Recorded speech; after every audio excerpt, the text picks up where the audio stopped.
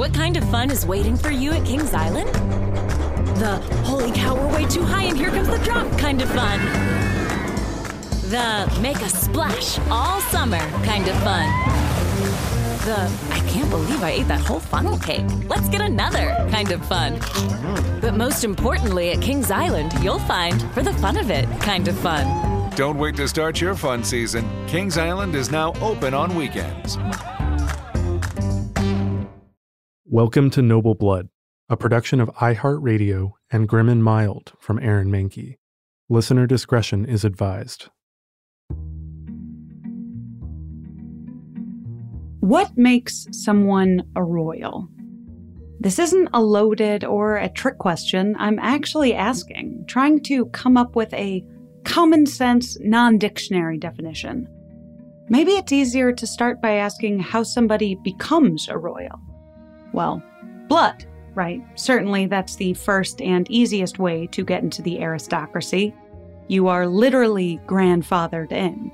If your ancestors are nobles in a certain country, barring a revolution, you'll also be a noble. Although even after a revolution, there were plenty of Russian aristocrats who fled the country and settled in various European manors and hotel rooms, and still called themselves dukes and duchesses, what have you, without a country. So, blood. There it is. But you can also be granted a title by a royal for an act of service or greatness. Or you can marry a royal. Those are two ways for a commoner to insert his or herself into an already existing system of nobility. You probably won't be the main monarch, but you'll still get a title. And then there's the coup strategy. If you can overthrow a king, then you become the king, so long as the military and certain foreign powers will accept you. So what is the actual common denominator, then, that unites the cousins, the spouses, the usurpers? What makes them all real royals? That Venn diagram becomes even harder to reckon with when you add in a country like Belgium, which imported in a semi-random Bavarian prince to be their king in 1831, because they figured that any self-respecting, independent European country needed a king. It's not necessarily money that makes a king. There are plenty of royals who are history-rich and cash-poor. And it's certainly not actual power. Just ask any of the present-day royals whose days consist more of charity events and ceremonial displays than declarations of war. I suppose, at its most basic core, if you strip away the factor of historical precedent and focus only on any given moment actually in the present, a monarch is a figure supported by the people or government, financially or otherwise, who can offer opinions or proclamations, who attend to the needs of the people to the best of their ability, who serve as a uniting symbol. Someone that the government and the people have decided is a monarch. With that in mind, and only semi-ironically in honor of April Fool's Day, I ask you to consider the curious case of Emperor Norton I, the man who, in 1859, declared himself to be the Emperor of the United States. Most contemporary accounts saw him as an eccentric, if they were being polite, insane if they weren't. But today, now that we've moved past fiefdoms and protectorates, maybe the entire notion of royalty, of someone being born more worthy of power than somebody else, is a little bit insane. And there's certainly nothing more American than a man who decided what he wanted to be and then lived it. I'm Dana Schwartz, and this is Noble Blood.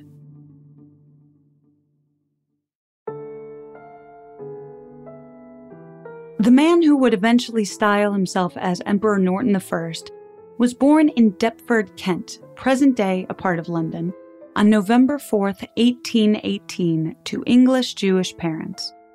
There's actually some historical disagreement as to the actual year that Norton was born. Even his obituary when he died gave his age as, quote, about 65. But from what I've read, 1818 seems to be the year with the most documented supporting evidence. And that evidence includes the record of Norton being 2 years old when his parents moved from England to South Africa in 1820. After the Napoleonic Wars, England was facing an unemployment crisis, and the government responded by encouraging their citizens to move to England's African colony. The promise was wealth and opportunity. Those who traveled there eventually came to be known as the 1820 settlers.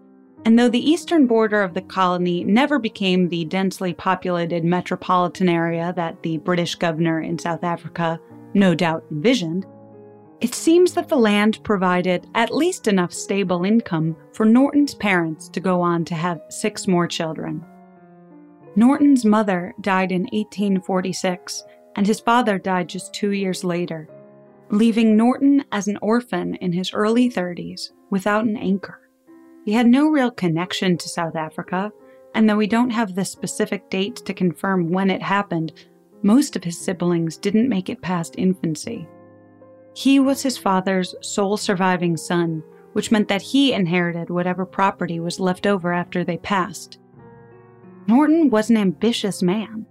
Like his parents, he was willing to cross oceans to chase opportunity. He took his inheritance, stopped briefly in South America, and then made his way towards that mythical land of gold, the American West. There was a gold rush happening in California in 1849, and Joshua Norton was going to San Francisco. In almost no time at all, Norton became a semi-prominent businessman. Now, this part of Norton's life, when he first arrived in America, is another major point of contention amongst those who study and write about Norton's life. Right after Norton's death, an obituary asserted that Norton had arrived in San Francisco with $40,000, an inheritance from his father. That number has been almost endlessly duplicated in other sources you find, sometimes by more sensationalist accounts, which also go on to declare that Norton quickly parlayed that $40,000 using his business acumen into $250,000. But there's not a ton of evidence for those claims, although they do paint a compelling picture of a man catapulting himself from obscurity to wealth in less than a year in the land of opportunity. More detailed biographies imply that Norton's father was actually in debt in South Africa. Still, it's possible that after liquidating his father's business and paying off debts, Norton still had a decent inheritance. And it's more than possible that he turned that inheritance into a hefty profit once he reached California. Although, to me, the $250,000 amount seems a little nebulous. It's probably more accurate to say that by 1852, Norton was a member of the San Francisco well-to-do by association. Perhaps not as wealthy as most of the other social elite, but well-liked and certainly well-respected.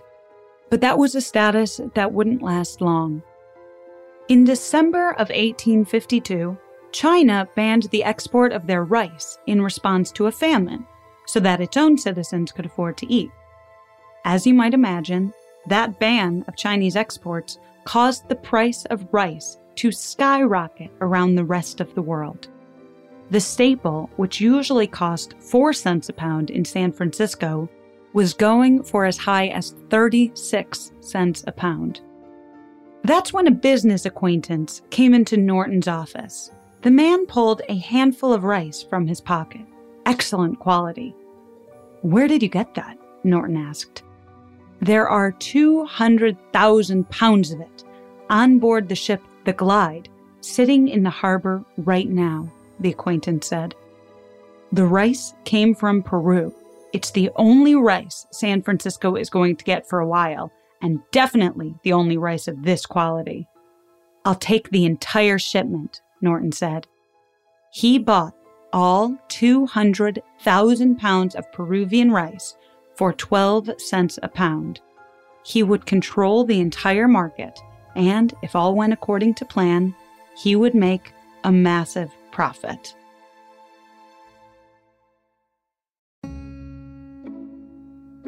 It's probably not a surprise if I say things didn't go according to plan. Norton was all set to make a tidy profit until several more shipments of Peruvian rice arrived in port over the next few days. By the very next week, there was so much rice from Peru in San Francisco that the price was lowered to 2 cents a pound.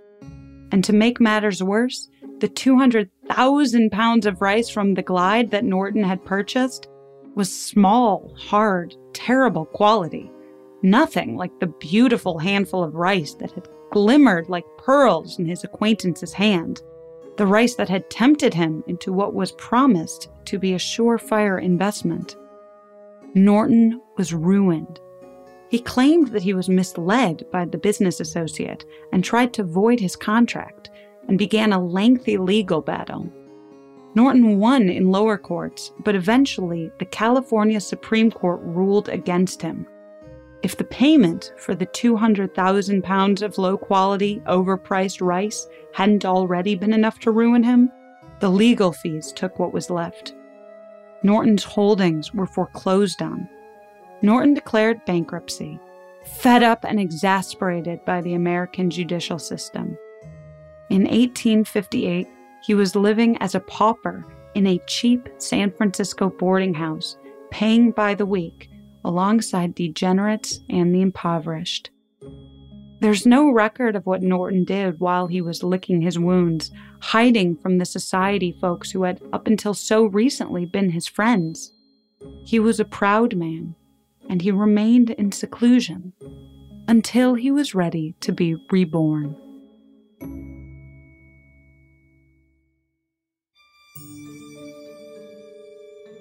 On September 17th, 1859, a proclamation was printed in the San Francisco Daily Evening Bulletin. It read, "At the peremptory request of a large majority of the citizens of these United States, I, Joshua Norton, formerly of Algoa Bay, Cape of Good Hope, and now for the past 9 years and 10 months of San Francisco, California, declare and proclaim myself Emperor of these U.S., and in virtue the authority thereby in me vested, do hereby order and direct the representatives of different states of the Union to assemble in the music hall of this city on the 1st day of February next, then and there, to make such alterations in the existing laws of the Union as may ameliorate the evils under which the country is laboring, and thereby cause confidence to exist, both at home and abroad, in our stability and integrity." That meeting of all the states at the musical hall, it never happened. But Norton wasn't entirely wrong about the troubling direction that the American political system was heading into. We were a year away from Abraham Lincoln being elected president, and it would be a year after that that the Civil War would begin. Norton saw the fractures in this country, the deep roots of racism and division amongst its people. He figured an emperor would be just the thing to fix us. He had delivered his typewritten proclamation to newspaper offices around the city in person. He was a large man, more stocky than tall. Behind his thick mustache and full beard, he had small, sharp eyes and a complexion that verged on ruddy. His hair was dark and curly, but almost always hidden beneath a beaver hat, although eventually he would take to wearing the sunken flat soft cap of a Union soldier, along with the rest of a blue Union uniform. Norton purchased these uniforms from pawn shops, usually left behind by Union deserters. Over time, Norton's uniform gradually became more elaborate. He was gifted gold-plated epaulets that he affixed to his clothing whenever he wanted to look particularly regal. And his hat would come to house a peacock feather and a rosette. Sometimes Norton walked around the San Francisco streets with a cane. His politics were progressive. His first proclamation, after announcing himself, of course, was to dismiss the governor of Virginia for hanging the abolitionist John Brown. Norton would go on to demand that African Americans be permitted to attend public schools and to ride public streetcars, and that Chinese people be permitted to testify in court. Quote, "The eyes of the emperor will be upon anyone who shall counsel any outrage or wrong on the Chinese," Emperor Norton wrote. And with respect to Native Americans, Norton wrote that any parties connected with frauds against the, quote, "Indian tribes," were to be punished before a council of as many Native American chiefs as could be assembled. Though his words didn't make much of a political impact, in San Francisco at least, it didn't take long for Emperor Norton to gain massive attention as a popular figure who captured the public imagination and became something of a citywide mascot. Just 2 years after Norton appeared on the scene, a new theater in San Francisco opened with a comic opera written and staged about him called Norton I, or Emperor for a Day. Citizens delighted at seeing him in public, especially if he happened to be accompanied by two of San Francisco's other most famous citizens, beloved street dogs, Bummer and Lazarus. Industrialist Leland Stanford, who was the president of the Central Public Railroad, clocked Norton's popularity and saw an opportunity to gain some good PR to help dispel his robber baron reputation. Stanford gave Norton a free pass for all of his train routes in California. Norton lived off of goodwill, donations, and good deals throughout the city. Most pubs offered a free lunch with the purchase of a drink, but Norton typically ate at the Bank Exchange, where you could get a free lunch of soup, salmon, roast beef, potatoes, bread, and cheese, all with the purchase of a brandy smash for just 25 cents. His clothes were shabby, visibly second-hand, and if friends from his former life tried to help him, Norton would be willing to take 50-cent pieces, but only because he referred to them as taxes and recorded them dutifully in a notebook that he always carried with him. "He's actually secretly incredibly wealthy," went the gossip on the streets. "Didn't you hear? He's a millionaire. He only accepts charity and lives the way he does because he's very cheap. It's all a ruse." "Yes, I've heard that," came the typical response. "Did you know he's actually the secret son of Louis Napoleon?" When Napoleon invaded Mexico, Norton gave himself an additional title, Protector of Mexico, despite the fact that there's no evidence that Norton ever set foot in Mexico at any point during his life. One brief side note, if you happen to have listened to my Noble Blood episode about Maximilian and Carlotta of Mexico, you'll know that Norton didn't do such a great job as protector.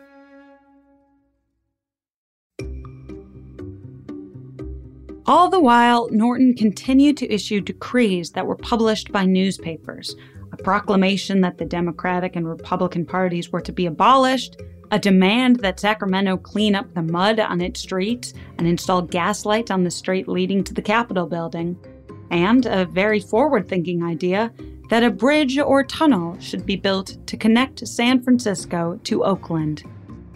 When Norton's second-hand uniform began to fall apart, the San Francisco Board of Supervisors bought him a new one.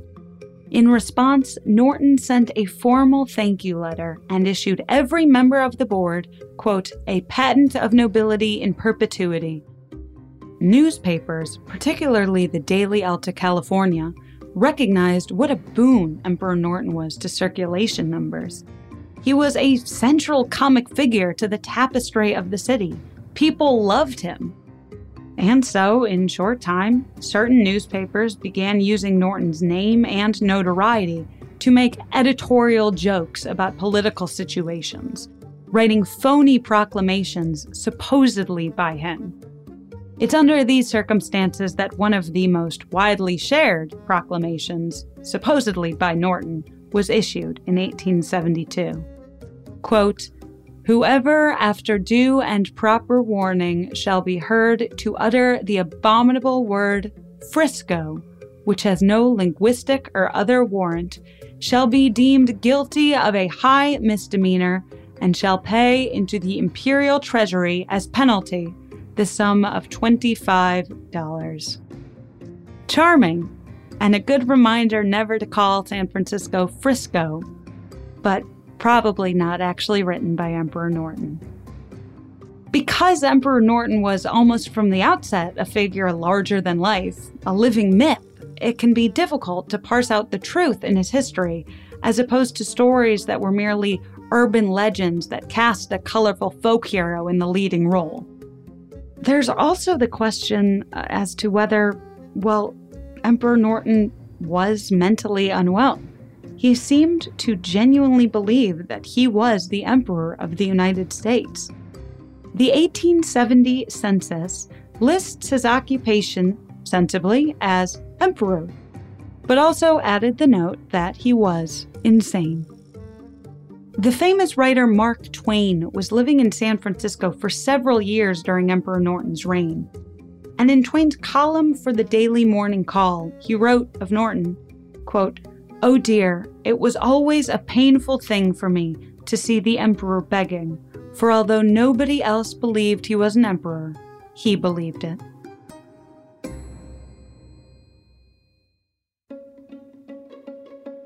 In 1867, a man named Armand Barbier, who was working as part of a civilian security policing force, arrested Norton and tried to have him involuntarily committed to a psychiatric facility.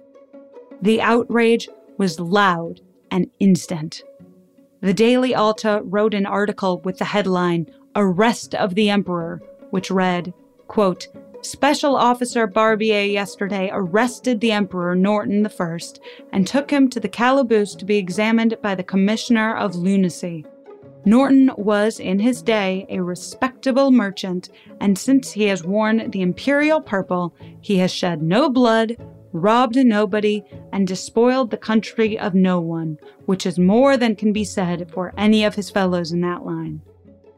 Within a day, the San Francisco Chief of Police himself personally granted Norton's release and issued a formal apology, which Norton graciously accepted. Norton also graciously granted an imperial pardon to Barbier, who, Norton understood, was only trying to do his job. The Daily Alta's article about his release read, "Honorably discharged. His Imperial Majesty, Norton I, who was arrested as a lunatic on Monday night, as stated in the Alta, was promptly discharged from custody as soon as the facts of the arrest were made known to the proper authorities. Yesterday, he called the property clerk's desk, received back the key of the palace and the imperial funds, amounting to $4.75 of lawful money of the United States. From that day on, whenever police saw Emperor Norton walking through the streets of San Francisco in his uniform and hat, they saluted. Norton was a fixture of the city, riding trains, trolleys, and ferries, attending sessions of the state legislature, university lectures, and occasionally traveling across California to inspect military troops. Norton also issued his own currency, from 50 cents to $10, which was happily accepted by the restaurants that he frequently patronized. Norton was so famous and beloved in the city that businesses would gleefully declare themselves as the emperor's favorite to gain publicity. Emperor Norton reigned for over 20 years, traveling the city, writing his proclamations on typewriters at the city library, greeting any small dogs or children who came his way with a smile, and declaring any child who met him to be king or queen for a day.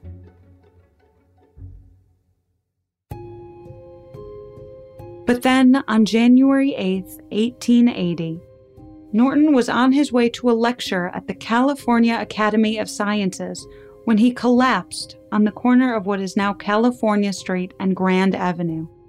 A policeman happened to be nearby, and he rushed to get Norton a carriage to the hospital, but it was too late.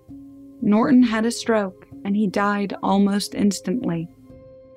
As it turns out, all of the rumors of the emperor having secret wealth were unfounded.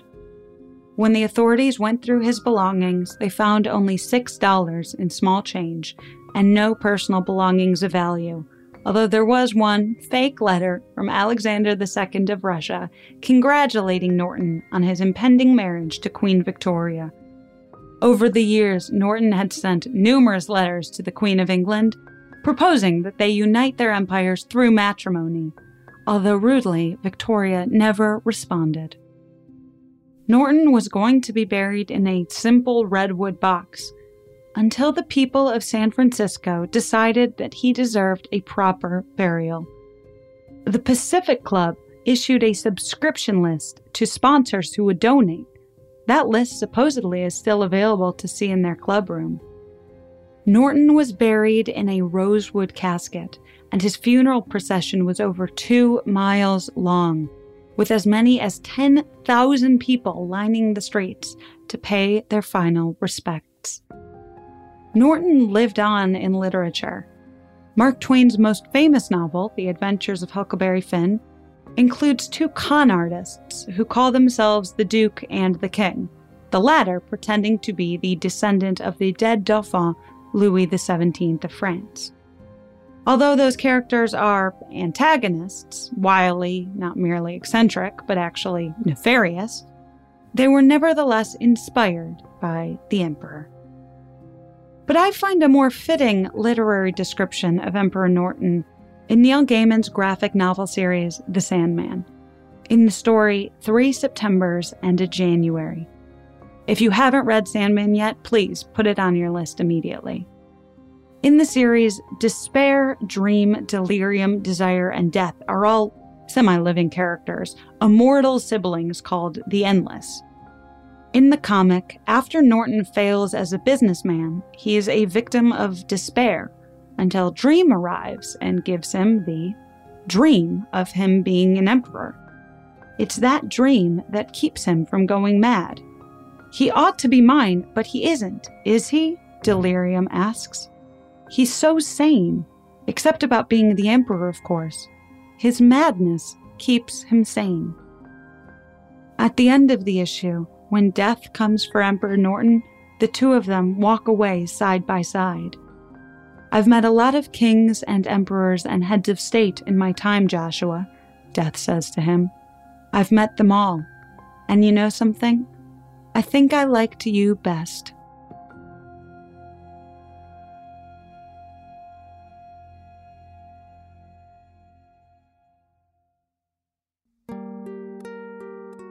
That's the story of Emperor Norton, but keep listening after a brief sponsor break to hear a little bit more about the Emperor's legacy in San Francisco. And just a quick reminder, if you want to support the show, we have a Patreon, patreon.com/noblebloodtales, where you can get access to scripts, episode bibliographies, and other behind-the-scenes information.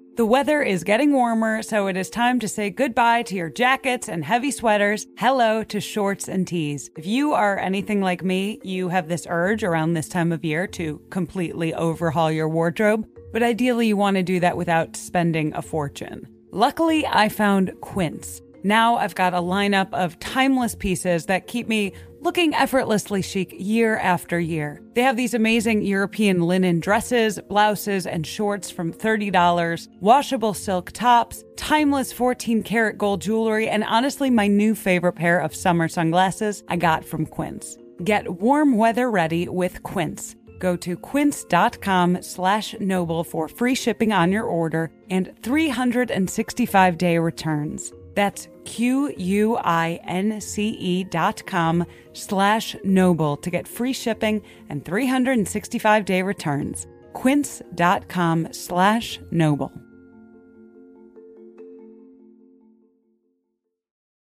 What kind of fun is waiting for you at Kings Island?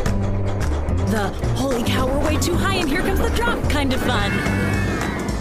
The make a splash all summer kind of fun. The I can't believe I ate that whole funnel cake. Let's get another kind of fun. But most importantly, at Kings Island, you'll find, for the fun of it, kind of fun. Don't wait to start your fun season. Kings Island is now open on weekends.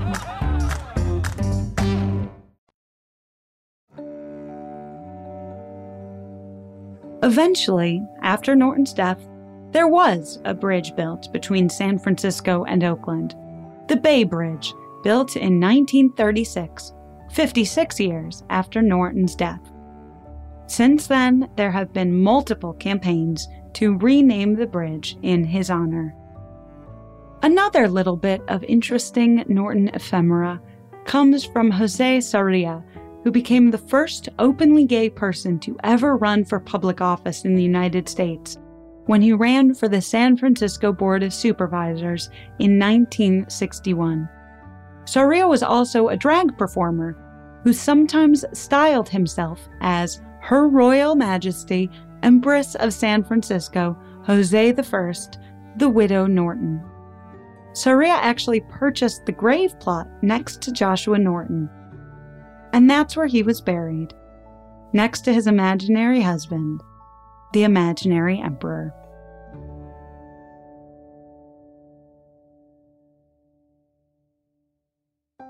Noble Blood is a production of iHeartRadio and Grim and Mild from Aaron Mahnke. The show is written and hosted by Dana Schwartz and produced by Aaron Mahnke, Matt Frederick, Alex Williams, and Trevor Young. Noble Blood is on social media at Noble Blood Tales, and you can learn more about the show over at noblebloodtales.com. For more podcasts from iHeartRadio, visit the iHeartRadio app, Apple Podcasts, or wherever you listen to your favorite shows.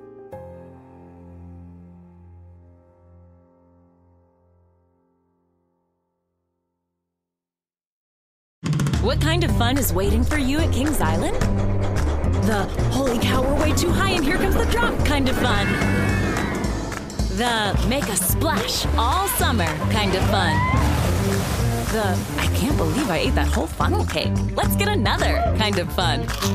But most importantly at Kings Island, you'll find for the fun of it kind of fun. Don't wait to start your fun season. Kings Island is now open on weekends.